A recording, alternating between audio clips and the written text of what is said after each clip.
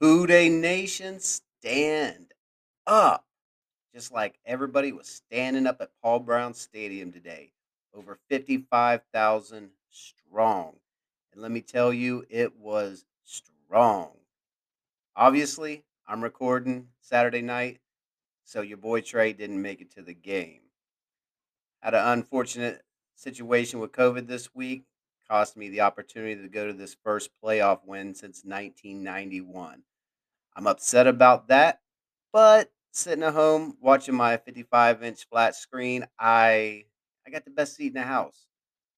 I got the best seat in the house. I got to watch all the plays up close. However, I still would have liked to been there. Like to been there with some of you guys and got to enjoy history. The history making first playoff win since 1991, a 31-year playoff drought that Joe Burrow goes ahead and breaks in to the top echelon of quarterbacks in the NFL, proving who he is. Thrown for, I want to say, almost 250 yards today. Wasn't the best showing either, but Joe Burrow can throw for 250 yards in his sleep. In his sleep, he can do that. He can be asleep, sitting on his pillow, just talking to himself, throwing touchdowns. I guess to everybody except for T. Higgins. T. Higgins didn't have a very good game today. Get into him later. But first, if you guys haven't had an opportunity to check out the Bengals Declassified podcast on Twitter, check it out. It's Bengals Declass, Declass, and the number one. Catch me on Twitter and catch me right here at the Bengals Declassified podcast. You can find me everywhere you can find podcasts, Spotify, Apple Podcasts, wherever you listen. You can find the Bengals Declassified podcast. All right, everyone, let's jump into this.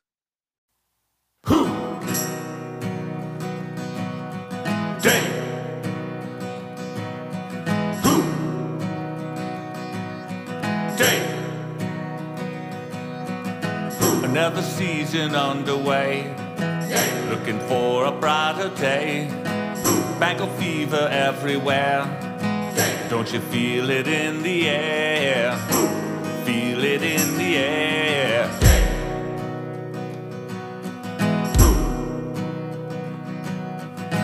So show me victory. Orange and black is what we bleed. Bengal fans, we cheer our team. Every year we hope and dream. We hope and dream. 2, 3. You know what we say. Shout it out this way. Who did? You know what we say. Shout it out this way.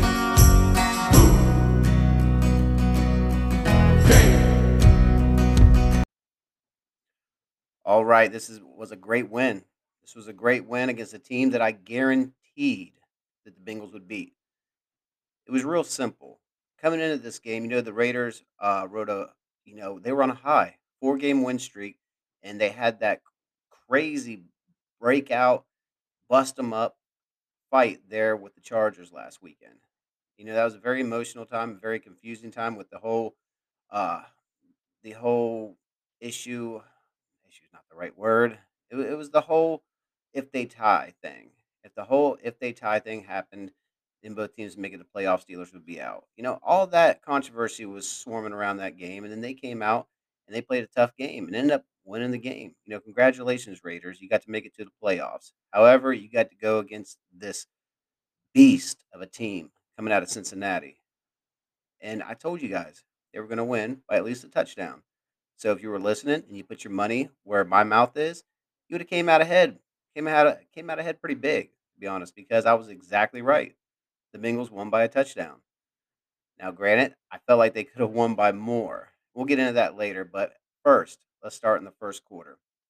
Things that I was noticing in the first quarter. First of all, this is something I noticed throughout the game, which confused me.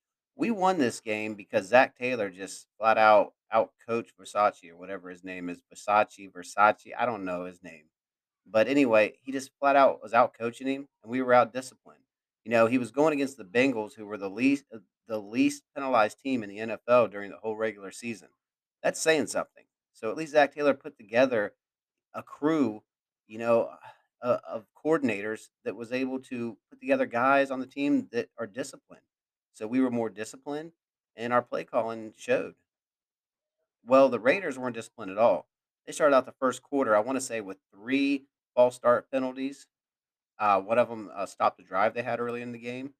And not to mention, what are they doing on the second drive of the game when they have a chance to come down there and tie up the ball game? They're putting Marcus Mariota in on a second and long for some kind of RPO. That'd be the only time we see Marcus Mariota. Shouldn't have saw him right there. Vic Fan, whatever his name is, he wasn't calling a good game. So from the very beginning of that game, you could tell our coaching staff and our players were just more disciplined. And then I started to notice a few other things. This is something we're going to have to get short up before we play in the next round. Our linebackers seem to drop coverage weird ways. They don't seem to, whenever they have to drop back in any kind of zone coverage, anything crossing in front of them, I noticed that they were confused a lot. I'm surprised that the Raiders couldn't see it. I'm seeing it on my TV screen. If the Raiders would have called some more shallow crossing routes, I think our linebacker core would have had a lot more issues with them that game. So I don't understand what the Raiders were doing, but thank you very much. Let me give you a round of applause for you guys not doing your job correctly. Appreciate it. But you know what? Regardless of that, they weren't going to stop us. They were not going to stop us at all. It was just our day. And you know why? It was because that 12th man on the field. 12th man on the field constantly. You guys out there, I saw it on that TV, and that's why I said I would have loved to have been there, been a part of that, been able to feel that energy. We caused them more issues than they caused themselves. The 12th man in the arena, you guys, you 55 plus strong, 55,000 plus strong. You saw Derek Carr constantly having to come to the line, put his hands over his ears, constantly miscommunication, having trouble communicating because you guys were out there screaming, doing your job. Granted, you guys don't get paid for it, but guess what? You didn't get paid in money, but you got paid with a playoff victory, something every Bengals fan, me, you, your brother, your mother wanted. Okay? So you got paid.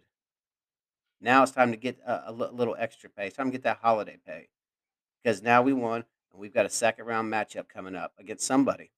Don't know who yet. Anyway, moving forward in that game after the first quarter, I noticed so much. I noticed that the defensive line was getting at him just like I told you guys. Just like I told you guys. Hendrickson and Hubbard needed to, at least apply pressure from the outside to cause Carr problems, and he did.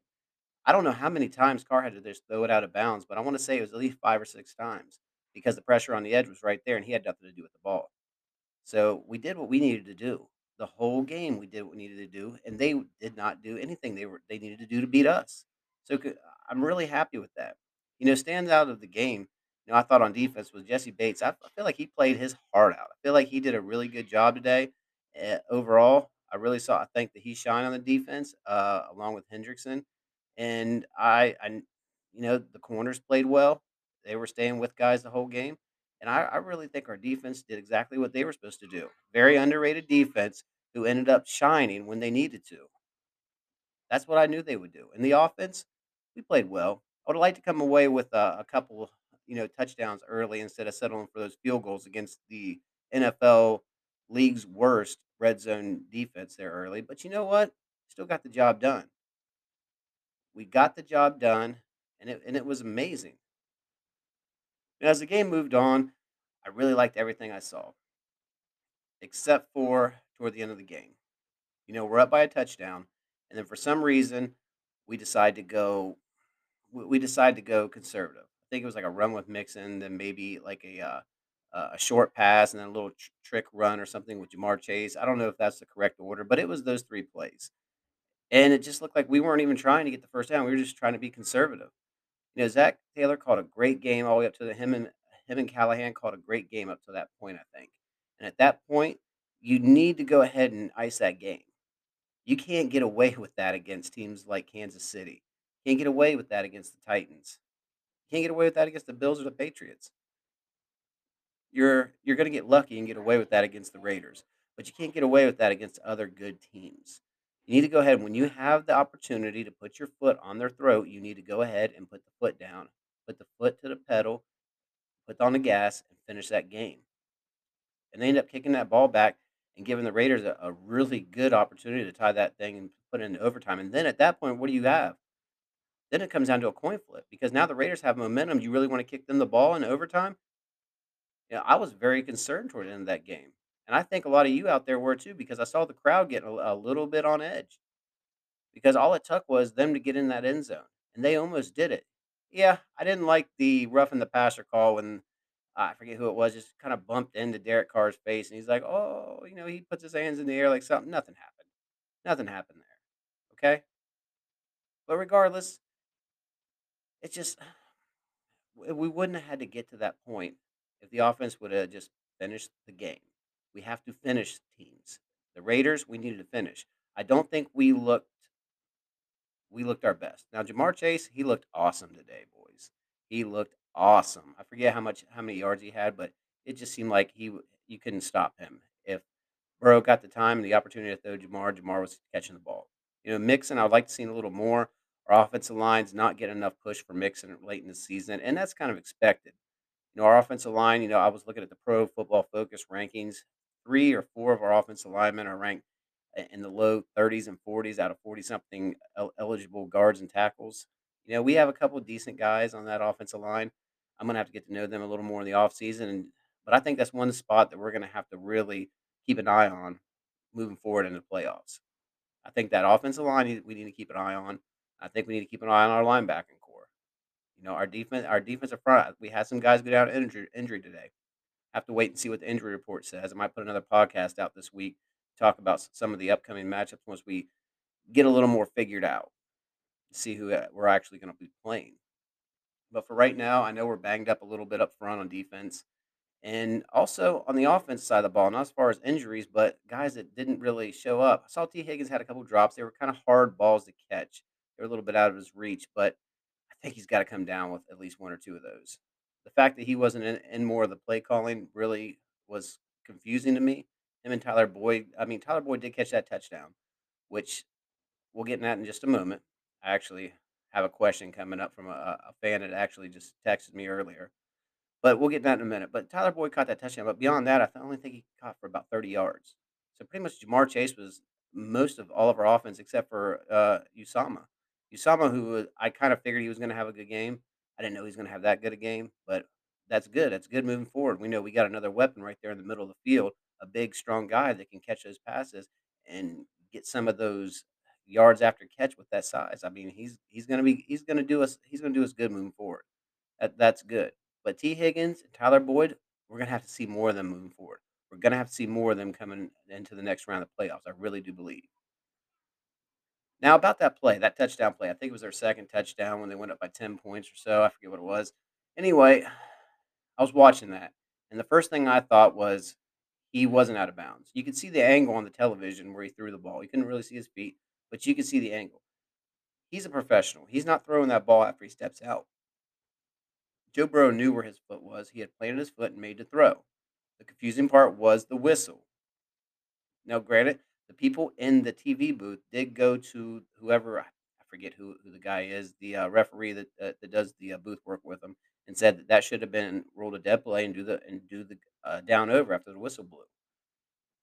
Okay, because that's something they teach you in football from the grades from when you're a grade schooler moving forward, moving on from there. Is when you hear the play dies when the whistle blows. So when that whistle blowed, that defensive back, although it looks like he kind of gives up, he probably shouldn't have, but the play should have been ruled dead. I mean, if that's the rules, then we got away with one. But he was also in bounds. Now, if that's a rule, that has to be something that can be looked at in the future so that doesn't come up again. Because the right call was a touchdown. He was inbound, he threw the ball, he scored. The phantom whistle was just a referee who just jumped the gun. That's if that's really a rule and it shouldn't have been a touchdown, then that rule has to be fixed. Has to be adjusted because that's just a human error whenever a play was legitimate. It was legitimately a touchdown, no matter which way you look at it.